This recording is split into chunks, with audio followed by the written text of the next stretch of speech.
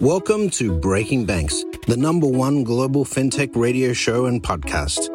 I'm Brett King. And I'm Jason Henricks. Every week since 2013, we explore the personalities, startups, innovators, and industry players driving disruption in financial services. From incumbents to unicorns, and from cutting-edge technology to the people using it to help create a more innovative, inclusive, and healthy financial future. I'm JP Nichols, and this is Breaking Banks. Well, CRM, those three little initials are some that are probably recognized by just about any financial institution out there. I don't know that I can think of one who either hasn't recently done a CRM project, currently working on one, or evaluating one. And yet it's a tool or a process that I think is often misunderstood. So Joe Welu is the CEO and founder of Total Expert, which is a CRM, but we're going to kind of go deeper than that. Joe, welcome back to the show. Hey, thanks for having me, man. Really great to be here. Glad to have you back. You were on with Jason last fall, and you had a great conversation about really focusing on customer success and customer journey. And I'd like to pick up on that conversation because, if there's a term, maybe less hackneyed than CRM or more so, it's cross-sell. This idea, right? Every institution is trying to cross-sell. Hey, our customers have X number of products with us, and we'd love it if it was Y number. And so let's just go push some more products to them. And not only can that go horribly wrong, Wells Fargo. Horribly wrong.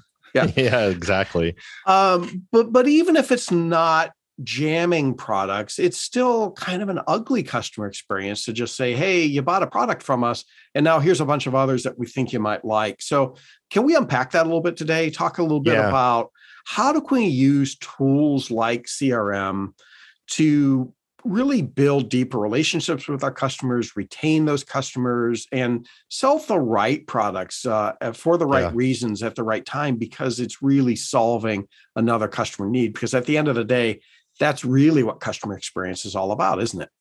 Yeah, it absolutely is. And really, we oftentimes talk about the fact that CRM is really somewhat of an outdated word in terms of the way that the CRM products were initially invented to really track things in terms of progress. And now today, particularly in banking and lending, really your CRM, your customer engagement platforms, your marketing platforms, all of those things really need to work together to get a really deep understanding of each of your customer relationships and then help you take action on those things, right? So it's things have evolved so much from a technology perspective, but the conversation that we started to have really around cross-selling and that word, I don't really like that word either. I think about the vision for so many of the organizations that we partner with and just colleagues and people that I talk with is, look, we want to deliver the perfect customer journey so that we can have a lifelong relationship with every customer. And the perfect customer journey should really mean we're helping them accomplish their financial goals, their financial needs, those milestones, those important life milestones, right? So you really want to approach it from that perspective, kind of that human first perspective, not product first, if that makes sense. Well, it absolutely makes sense. And I agree with that. I think one of the reasons both of those terms are so often misused is because a lot of institutions think about it internal first. They do. Right? They think product first, not human first, right? Right. Yeah. Product first. And, what we want out of a customer relationship is what we want out of the customer relationship, right? Totally. How much profitability can we get from that? How many more products can we sell? And I take also your other point that multiple systems really have to be able to work together. So it's not just a repository of who are the customers and what are their contact information and what are the products that they have with us. It's really understanding that journey in as close to real time as we can get it, right? Because things change. Right. Well, it's really going a click deeper than that. Even it's really about, as you're bringing that data together and you're looking at a customer as, and I believe there's there's levels of maturity here, right? In terms of being able to look at truly a customer 360 view. But as you're bringing data together, then it really becomes about what are the insights that I can get from my data that I have on my customer, what the customer's told me, any above board third-party sources that help really enhance my view of that customer. And so then it's taking those insights and then using those insights to alter how you communicate and engage with that customer, not only on the channels, but also about what you're talking to them about. Right. You talked about that path before, right? Data to insights to action, which leads to the outcomes. And to your earlier point, it's understanding what you even want those outcomes to be, right? Not just capturing any data and, gleaning any kind of insight and pushing any kind of action. It's really beginning with what is a good outcome for that customer. So what's a good example of an institution that you've seen that have done that well? Yeah, so we've got some really great partners, customer partners of ours that are doing some really cool things, and a good example would be we're working with actually a handful of organizations that are looking at all of the customer data, and I'll give you some examples on a lending side of things. They look at, first of all, this organization does a lot of consumer business. So they have a mortgage team, they have consumer finance teams, right? And so they're looking at the homeowner, the mortgage product. They're looking at the homeowner that has a mortgage, has equity in that mortgage, and then maybe also has some revolving debt, right? Or maybe has a very small cash balance, right? And so they're looking at, you can now bring in how much equity approximately one of your customers has on their home, right? And so if you think about a customer that maybe doesn't even understand that there's pretty seamless ways for them to be able to access that equity, such as a HELOC, right? An equity line of credit, for example. So that's a creative way that some of the banks are working with us and partnering on taking that data around equity, understanding which customers would benefit from a home equity line, and then making that offer in a very elegant way. They're educating them about what it means, what that product can do for them, and then they're getting really personalized on the offers that they're delivering out. So that's a good example of integrating external data sources. So it's not just the data that we have on our customers today. It's how do we integrate that with things that are happening maybe outside of our four walls to be able to help us create some of those insights. Now, you talked about an example there, kind of a lending-based example. Sure. Is that most of the examples, do you think, or are we also seeing opportunities from, more depository-oriented accounts, or where we've got transactional data that's leading us to more insights? Absolutely. We've got another organization another bank that we're working with, actually, that they are looking at the depository base of customers, and they're making referrals and suggestions over to the wealth team. This particular bank has a wealth management organization, and so they're educating the customer on, hey, here's some options for us to take care of your financial needs more holistically and put that money to work for you. So it's a very simple, really simple customer journey to deploy. You have pretty easily access to deposit level data and understanding, who has maybe a recent influx of cash that's just sitting there, or who has had a balance that they're not spending, but it's just sitting in the bank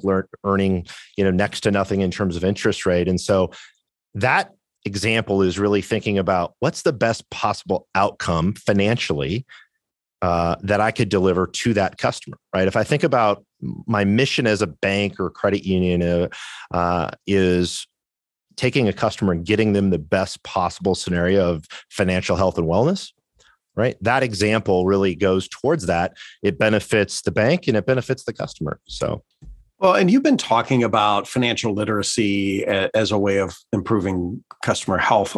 How do you use data and insights to drive financial health through a process like this? Yeah, so I think it's it goes into customer journey orchestration. First of all, customer journey mapping before you're doing that, right? And then saying, okay, what can I understand about my base of customers, right? So example would be, I've got 50,000 customers. I'm going to look at those customers. I'm going to break them down into cohorts. I'm going to look at, the millennials, the 20 to 25-year-olds potentially don't have a home. You don't have much credit. That's one potential journey. And then I've got another journey that, hey, they're a small business owner. They're in their mid 40s, they've got a home plus an investment property plus an equity line, and they have larger cash balances. That's another scenario, right? So I'm not going to communicate with both of those personas the same way, right? So I'm going to start educating my younger cohorts of customers. I'm going to start educating them on financial health, right? What it means why owning a home is important. I come back to that a lot. Why having savings and liquidity, right, matters. Why keeping emergency savings matters. Why having a better credit card rate or a better, a certain type of credit card. A lot of our lenders, or a lot of our banks rather, have good, robust cards businesses. And so they want to help educate those customers on how they can deliver benefits. It's really about sharing knowledge and following what we call educate, engage, and then advise, right? So I'm educating the customer on kind of the different types of financial milestones and financial literacy type of things. And then I'm engaging with them, communicating with them based on what they do, right? If they reach out, if they open a piece of content, if they fill out an inquiry, and then I'm giving them some advice on the right product or service based on what we've learned through that conversation. So how do they iterate in that process of, I want to come back and talk about the cohorts in a minute, but what you just said there was, educate and engage. And so how are the institutions that you're seeing kind of testing different messages and figuring out what's working and what's not, and how do we tweak this and what works for this cohort versus another cohort?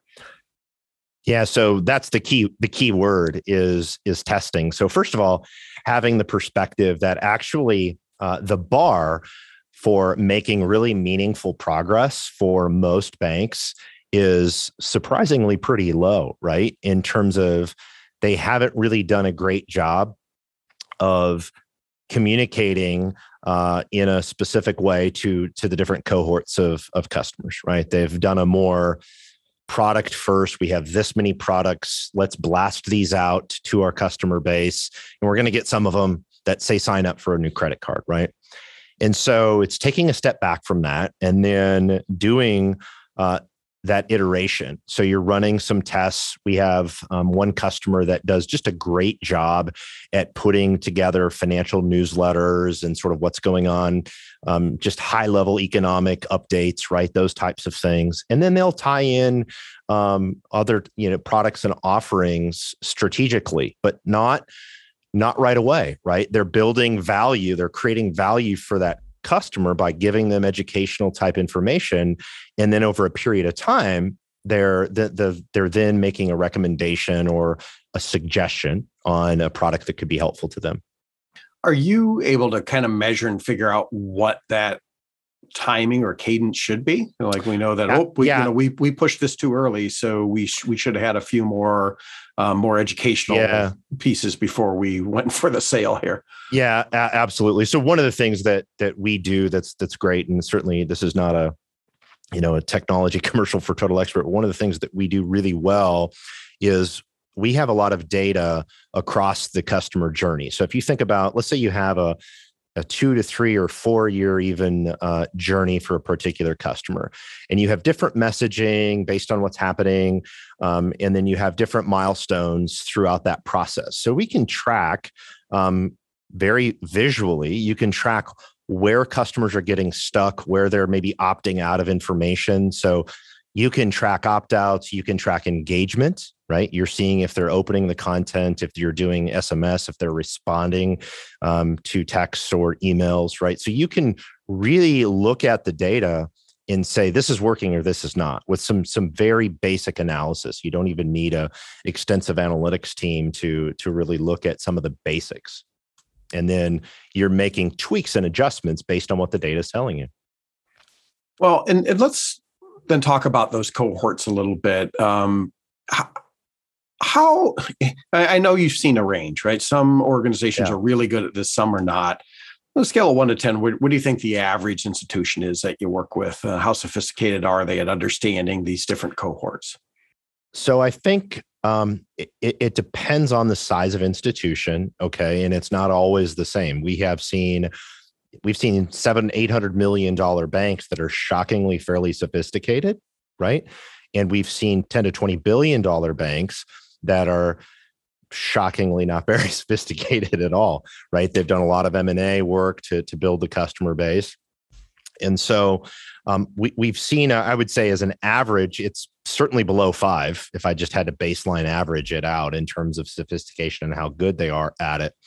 And I think a lot of times what has happened is they've made good progress maybe on investing in some analytics or some data. They're getting some insights, but it's actually then activating that data and taking action on those insights. That's where they all fall down. And we see this up and down size and sophistication of institution. They have analytics, even if they have the deep analytics, really the ability to then drive the outcome, meaning change the communication, what the person who's responsible for maybe that customer relationship, if there's a personal banker, or if there's an advisor or loan officer that has that relationship, how are they then delivering those insights into the hands of those people so they can have the right types of conversations? They're really, really shockingly bad at that, that last part. Yeah, my experience is it's certainly well below 5. Some notable exceptions to that, but most totally. Most not so good at that. And when I think about what do I want from a CRM tool, but also a CRM process, right? And how do I want to improve the retention expansion of that? It's kind of the same thing if we think about the individual relationship managers within the organization. Some are really good at it. And in my mind, doing this right means we're just really scaling the best attributes of the best relationship managers. 100% accurate. That is exactly the right way to say that. They know how, like, kind of what you were just saying, which customers ought to get which message, kind of where they are, where their mind is. They're not ready for that yet, and whatever. And here's where, external data can also be really helpful. So kind of back to that, where's the average bank today? How much of how many of them are leveraging external data? Because that's where we can really get a lot more sophisticated at understanding those cohorts. Because my sample size might not be, large enough to help me, but I could leverage a much broader set of data. Yeah, I would say that in some capacity, there's maybe half that we have seen from the base of organizations that we work with. Maybe half are getting some type of external data, but then it's really pretty dismal in terms of what they're actually doing with it, right? So even if they're getting it, let's say they have a relationship with the credit bureaus, or they're getting valuation data or other types of profile data that's available, they're not really doing anything meaningful with it in most cases that we see. They've failed to actually have it deliver impact, right? And so, the great relationship managers in banks and organizations are instinctive about taking care of the customer needs, communication, engagement, follow-up, right? All of those things, right? But then if you think about, okay, how do you take the best possible experience where, my best advisor, my best relationship manager, they almost kind of anticipate the needs of the customer, right? They're having conversations, they're thoughtful. Then how do you take that and how do you do that at scale? And as you said, it's really putting what we call intelligent automation, so workflow and process in place that's driven by data, to then enable maybe the average or below average relationship manager to have that same process. And then organizationally, I have visibility into, are they following the process or are they not? Right.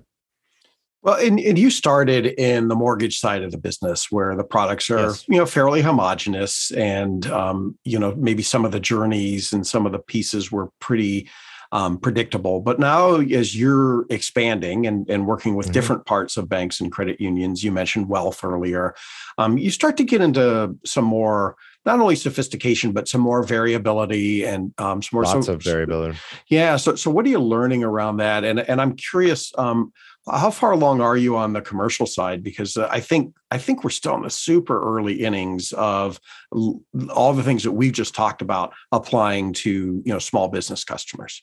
Yeah, so we are definitely early stages on the commercial side. We have organizations that are doing some really cool things with their small business customers in terms of looking at them holistically and saying, "Hey, I want to serve all of their financial needs, not just their commercial loan, right, or their treasury." Right. So we have some scenarios where we're really seeing some cool stuff happening there.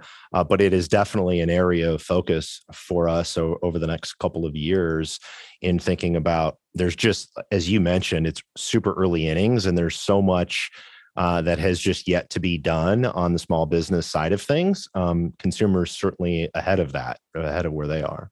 Well, and when we think about that complexity and variability, that's really where the opportunity for technology lies, right? We just said that, this is about leveraging the best RMs, and the more complex those relationships are, the more opportunity we have to do it right by adding technology. Yeah, we have an offering that we've just released called Customer Intelligence. And Customer Intelligence is essentially our umbrella name for external data sources that can help you create a more holistic financial profile of every customer, right? So our vision, and I would say our shared vision with a lot of our customers, is saying, how do we have the most comprehensive financial profile for every person in business that we service, right? And if I have an extremely robust, comprehensive financial profile, then I can really anticipate needs. I can enable my people to have higher quality communication, right, with them, right? So if you think about, and we talked about right before we started recording, talked about having deeper relationships and stronger relationships. And so if you think about it at a basic level, what's fundamental to having a great relationship, whether it's business or personal? It's really great communication and high quality engagement, right? If you think about it. And I think it's really the same for customers, banks customers, and whether it's business customer or consumer, is they want high quality communication, but not annoying. And they want engagement that is actually intelligent and thoughtful, and not just, you're trying to sell me something. Right. No customer wants that.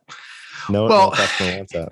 We're maybe last thing, because you open up another can of worms, and maybe we'll get into it next time we have you back. But as we talk about these different business lines and the different cohorts and the different needs, I mean, that also makes me think of the different silos inside the organization. So we have different managers, different decision makers, different data sets, different tools and technology.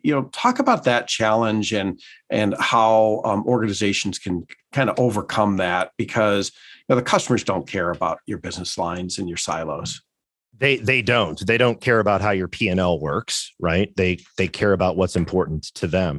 And so the answer, JP, is ultimately there isn't a immediate quick win way to solve that entirely, right? It is an iterative process. And what we have learned, the organizations that I believe are on the leading edge and really the high performers, they take it bite by bite, right? They're looking at it, and we've seen this change over the last few years to where banks used to really look at 18 to 24 month big implementation projects, to now it's looking at a very narrow slice. Maybe you're picking out one cohort of customers, you're picking out a specific customer journey, and you're just going to get that live and get some impact in the next 90 to 120 days, right? And then once you do that, you do another one. And that has been, and that means you're getting the data sources that you need to solve for that specific scenario, that specific customer journey, right? It might be, just for one or two types of products or one or two different cohorts, something very simple that can be accomplished. And then you're building on that success. And that's really what we have seen to be the secret sauce, is looking at it from a very iterative, bite-sized approach. Well, I think that's good advice for any form of digital transformation, right? Yeah. Just get some small wins and keep building on that. So maybe last thing before we wrap, what advice do you have for institutions that are hearing this conversation, thinking, okay, what is that first bite-sized step that I could take tomorrow? Right. So first bite-sized step is, number one, just make sure you have clarity as an organization on what you want to be focused on, right? Are you focused on your commercial business? Are you focused on both commercial and consumer? Really understand that, right? And then I think the first step is to start looking at your customer journey. It is really about looking at the customer journey and identifying the gaps that are there currently. The fastest way to add growth and create growth for an organization is just to plug the gaps that are there. And meaning there's nobody following up with them from point A to point B, right? And so you can have a lot of progress from just filling in those gaps. And that is literally, it sounds really basic, but getting a small team in a room with a whiteboard, looking at each of the cohorts and saying, okay, what's the process they go through? What would we like the ideal outcome to be? And what are the barriers to getting there? And that's the way to get started. Well, that's great advice and a lot more to unpack. And so we'll have you back to talk about that next time. But thanks for joining us, Joe. Thank you, JP. Really appreciate it. All right, check them out at totalexpert.com. If you work for a bank or a credit union, you already know that this strategic planning and budgeting season is filled with more uncertainty and risk than ever before. And the answers you need aren't in your boardroom or in your spreadsheet models. At Alloy Labs, we've worked with some of the most innovative financial institutions in the world. And our industry-leading tools and frameworks can help you create clarity out of chaos and prioritize what are always limited resources to help you defend and extend your existing business while you're creating viable options for the future. From intensive corporate programs custom-tailored for your situation and your team, to bite-sized digital workshops where you can learn from multiple bank perspectives, we can help you forge ideas into results quickly and cheaply. Learn more at alloylabs.com. Times of great change are also times of great opportunity, and the time to act is now. alloylabs.com. There may be nothing higher on the hype curve right now than NFTs, non-fungible tokens. Jason and Amber were at South by Southwest recently, and there were a lot of sessions on NFTs there. But how do we separate the hype from the reality? And what about some of the unknown aspects and the legal aspects, the regulatory aspects of this? Dara Tarkowski, host of the Tech on Reg podcast here on Provoke.fm, gets into that with Lamont Black, professor from DePaul University, to talk about how regulators are going to treat this new asset and what are some of the risks that we need to take into consideration. Hi, everyone. Welcome to another episode of Tech on Reg, the podcast that explores all things at the intersection of law, technology, and highly regulated industry. Today's episode, NFTs, or Nifties, as many casually refer to them. Lots of hype, and understandably so, particularly because, Beeple sold one of those for over $69 million, and that's a lot. So from art to music to video clips, are Nifties the new medium for art distribution and collection, or is this just another fad fraught with legal complications? Let's see. Today we are joined by Professor Lamont Black, Associate Professor in DePaul University's Department of Finance and Real Estate, who also teaches a graduate school course on blockchain, to explore this topic with us. What is this new technology? How is it changing the way we purchase high-value items? And to help me wrap my caveman lawyer brain around it all, welcome to the show, Lamont. Thank you, Dara. It's great to be here. So I think a fair place to start is, Lamont, can you help my listeners understand what is a Nifty? Sure. So my guess is many of your listeners have heard about them because they've been in the news quite a bit recently because of some of these big art sales.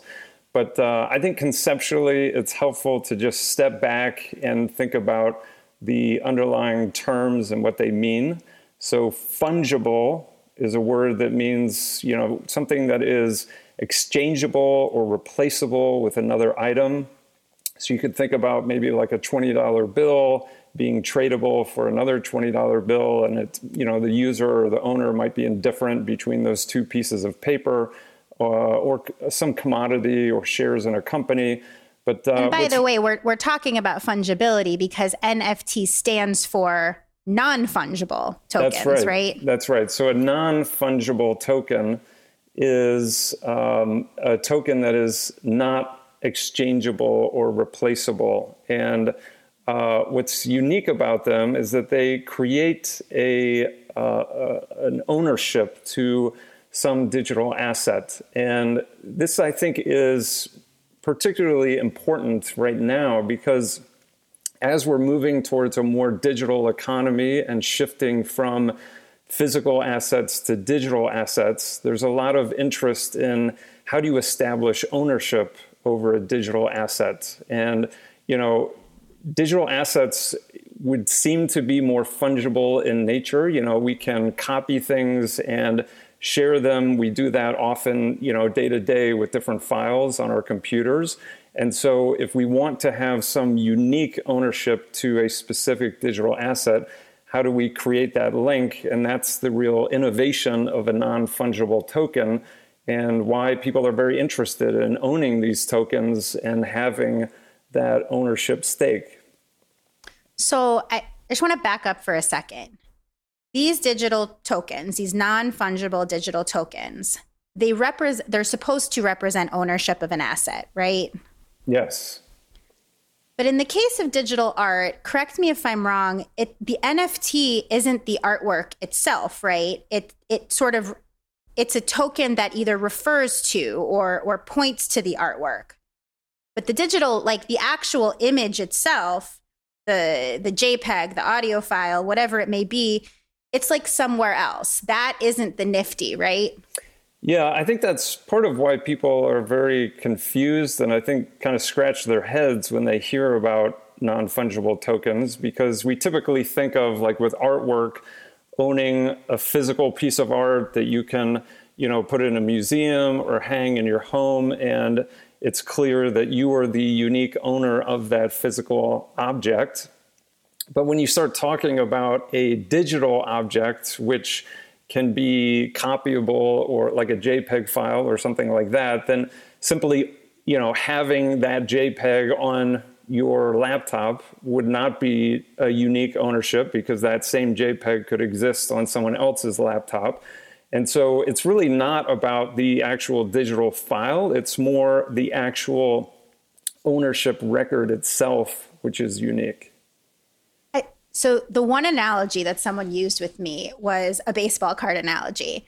So in my mind, baseball cards, hundreds of thousands, millions of baseball cards, the same baseball cards are printed all the time, but you might have one with a unique signature. So to me, that signature, that unique token, to me is sort of like the equivalent of a baseball card signature. Am I thinking about that wrong?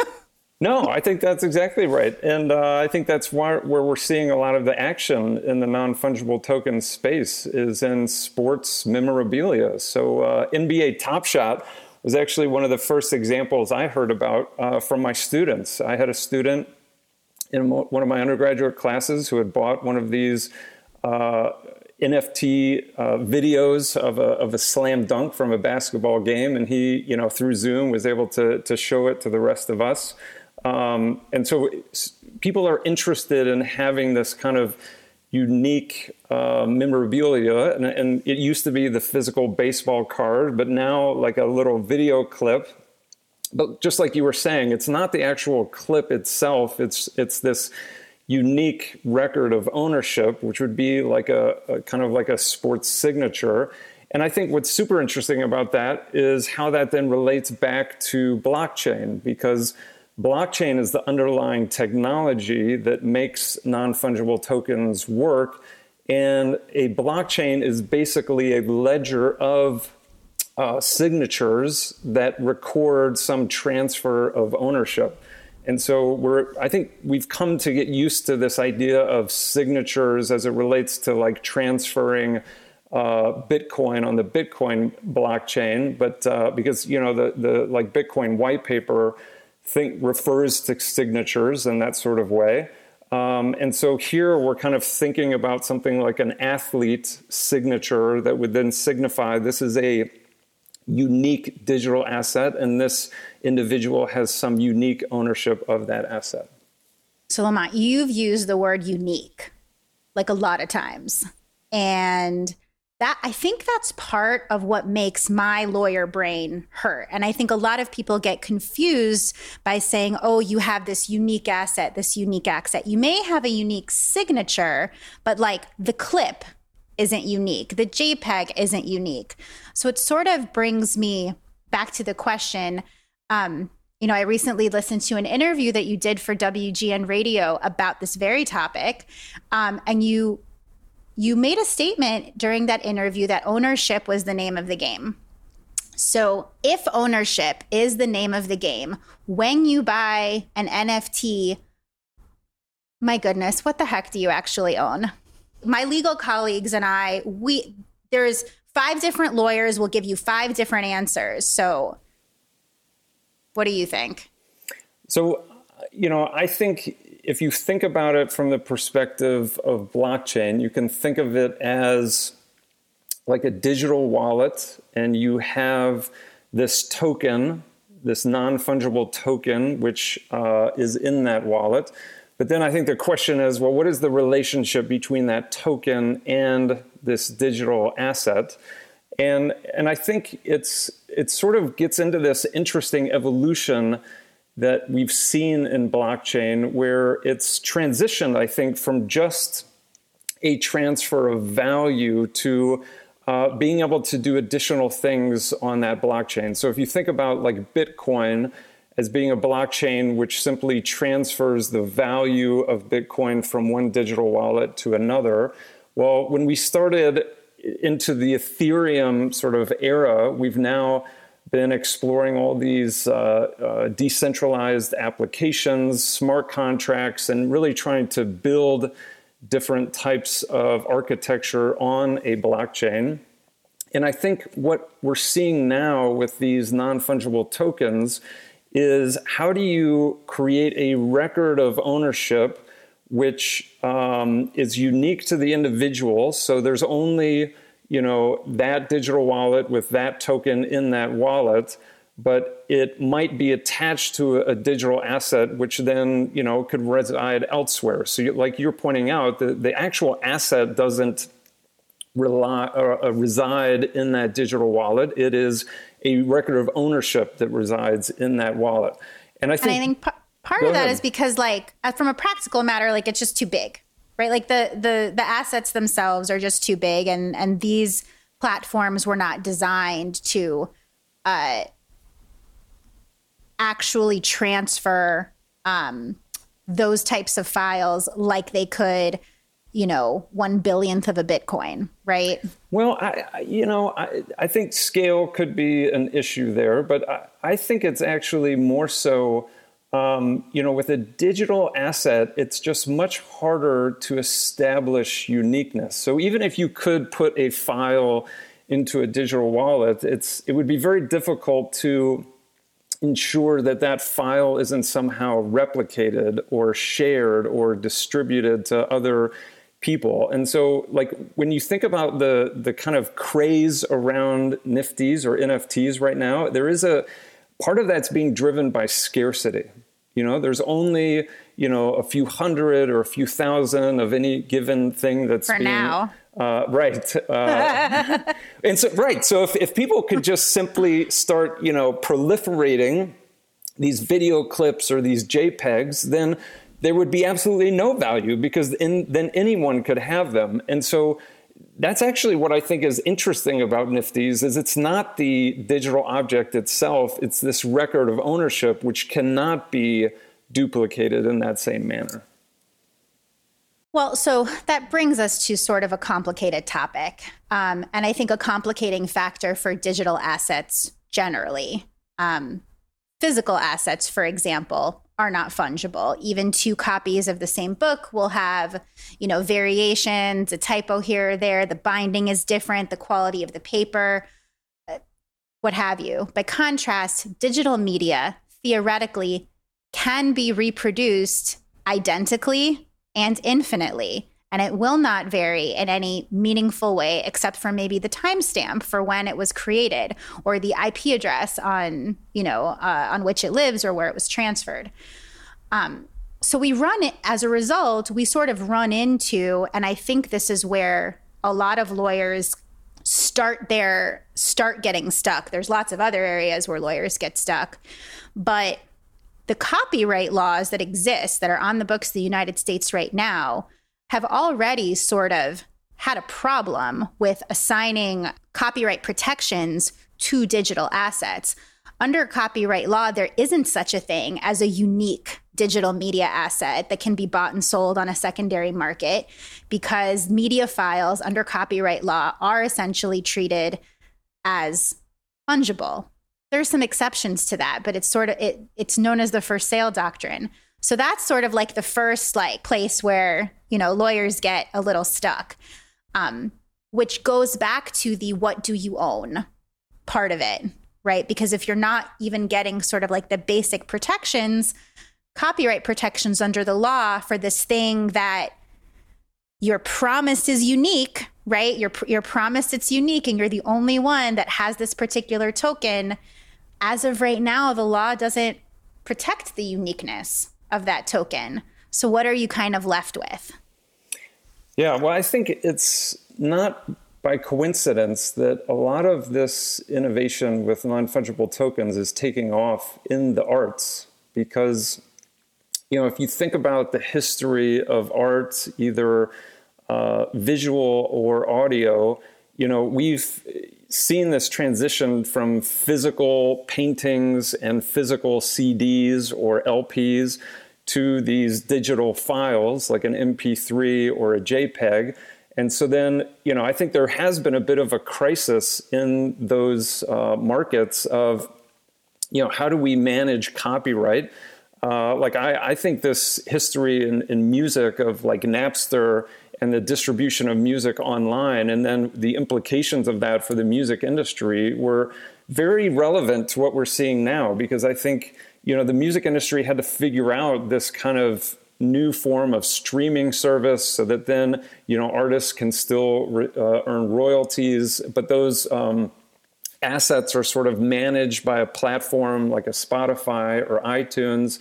And so what I'm hopeful for is that this could lead to some form of kind of democratization of artistic digital art rights and distribution, where you don't necessarily need some centralized streaming service. You could have artists that are being compensated for the objects that they're creating. But then I think to your question, then the question is, like, if you own one of these non-fungible tokens attached to a work of art or a piece of music, what exactly do you own? Because at this point, in some sense, it's kind of like bragging rights or personal satisfaction. You're just cool, right? Like you're just super cool and building your portfolio of Nifties, right?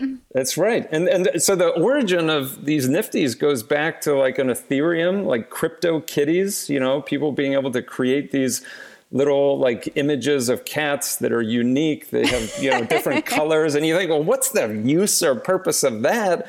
You're like, because I want it. That's right. And you feel special. That's right. And so I think that's the big question in this market right now is how do we transition from it's cool, I enjoy having it, to how do I actually sort of establish value or property rights, and what rights are then can be given to a user or an owner of these different assets, because I think that transition is still pretty unclear.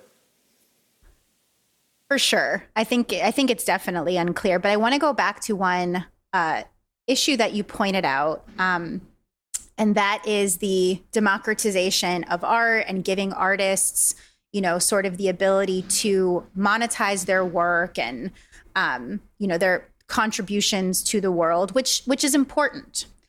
On the flip side, because I'm a lawyer and I can't help myself, on the flip side, it also sort of provides an opportunity or platform for people who want to do bad things to undermine the ability of, the creators and the true owners of that art, because anyone can create a Nifty, right? Anyone can create it, even for an image that they don't actually own. They shouldn't do it, but they could create it. So are we in essence creating an opportunity and a platform to sort of undermine the entire goal of what these Nifties were actually created for, and supporting artists and, the creation of a platform for, the secure transfer of, digital distribution.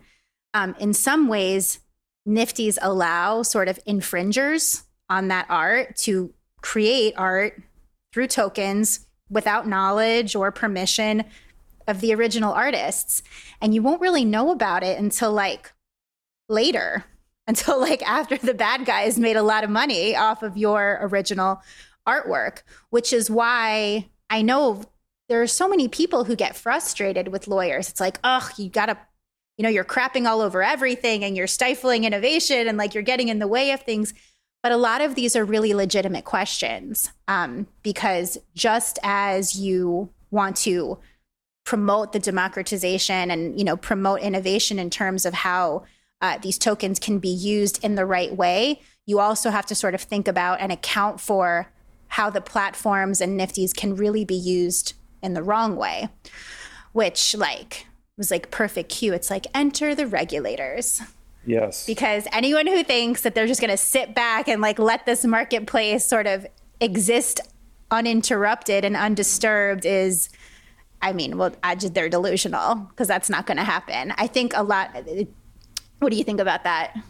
Yeah, I totally agree. I think there's a lot of similarity to what we've seen with the ICO market, the initial coin offering. So there was a lot of optimism in the beginning, and there was kind of this proliferation of new coins, but then people started to realize that there was a lot of fraud. There was a lot of pump and dump to these new prices. And so with Nifties, I think we're going to see similar efforts toward fraud and short-term speculation. And I think that is often the case with new innovations. It is kind of the wild, wild west. This is kind of the frontier right now of the blockchain crypto space.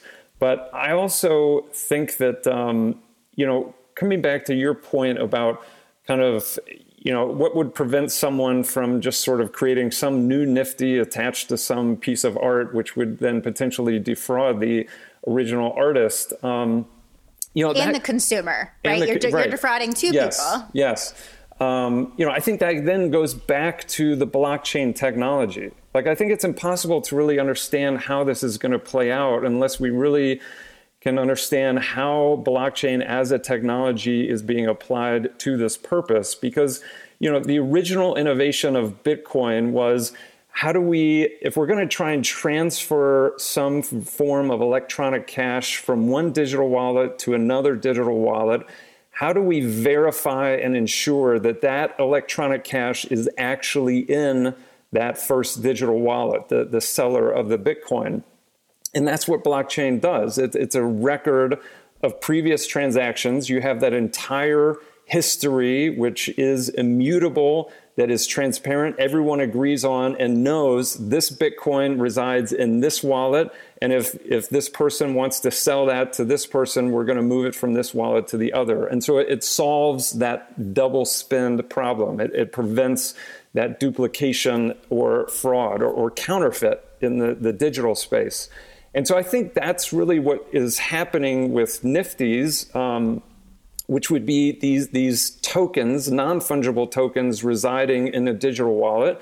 And so if you are like a consumer of Nifties and you're going to buy one of these, then I do think there has to be a certain level of financial literacy almost to know that what it is you're buying and to ensure that this wallet that it is coming out of is the actual owner of that Nifty, not some sort of substitute or manufactured alternative. So if we can get to a place where that record is kind of verifiable in the blockchain and everyone knows what's a real Nifty and what's a fake Nifty, then I think the power of blockchain will really shine. And I think these transfers of ownership will be legitimate. Well, doesn't that sort of, this is an analogy to the same sort of stressors and oversight and questions that many of the initial, platforms, the cryptocurrency platforms, Coinbase, Kraken, whoever it was, the questions that they were being asked and what sort of responsibility those platforms, and to me, the same would hold true for any platform that's going to provide an online marketplace for NFT sales or purchases, to be subject to sort of like consumer safety regulations like any other sort of e-commerce platform, right? There's not a scenario in our environment, in our regulatory environment, where you just get to throw a platform up there and let people do what they do. God bless America and the freedom of contract, but that doesn't actually exist, right? If you're going to provide a platform and a marketplace for buyers and sellers, particularly unsophisticated consumers, there is going to be a level of protection that you are going to be expected to provide. So where does that responsibility lie? Is it always going to be the end consumer? Does that responsibility lie with the platform? What are the representations and warranties of the sellers? And then what are the regulators, whoever they may be? And by the way, we don't even know which regulator is ultimately going to take ownership over this platform, because no one can decide whether or not is it personal property? Is it a commodity? Is it a security? In some situations, it may be all of the above. We don't know, because it all depends on the, I'm going to use your word, unique nature of the transactions, right? Yes, I totally agree that, there has to be a role for regulation, just like we saw with the ICO markets, defining what is a utility token, what's a security token, what falls under, these laws, what falls under other laws. And so I think we're going to see that same evolution in the Nifty space. But what I find interesting about it is, again, coming back to blockchain technology, it allows for this decentralization. And, obviously exchanges have to be regulated, and in particular, because many people are buying these Nifties as a form of digital asset under the goal of price appreciation, earning a capital gain, turning around and selling it later, that starts to sound an awful lot like a security. And so, I do think the SEC... Can we say Howey test? Yeah, that's right. Let's talk about the Howey test. Yeah. So, the regulators are not going to just turn a blind eye to that. When these things become traded like securities for investment purposes. But I also think, if you look at the cryptocurrency exchanges and the diversity that we see there, there are sort of centralized exchanges that where you can buy and sell crypto, but the exchange itself owns the private key to that digital wallet. But there are also decentralized exchanges where the actual owner owns the private key. And so I do think that Nifties are a shift even more towards this type of decentralization of ownership, where we can have, rather than large conglomerates owning artwork or selling rights to that artwork, that this is a way in which some of that can be decentralized and distributed. And so I view it as, a next step in this evolution of, not just doing money online, but if you think about ICOs, how do you do crowdfunding online? And now it's like, how do you decentralize ownership online? And I think there's a lot of potential from moving that direction. Well, I think it's important for listeners, regardless of where you may sit in the Nifty ecosystem, a buyer, a seller, a speculator, someone who wants to invest, someone who wants to commoditize these assets.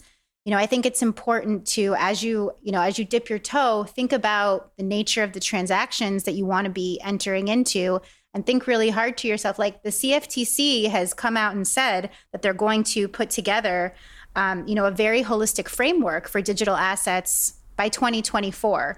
And there can be there's no question that NFTs are digital assets.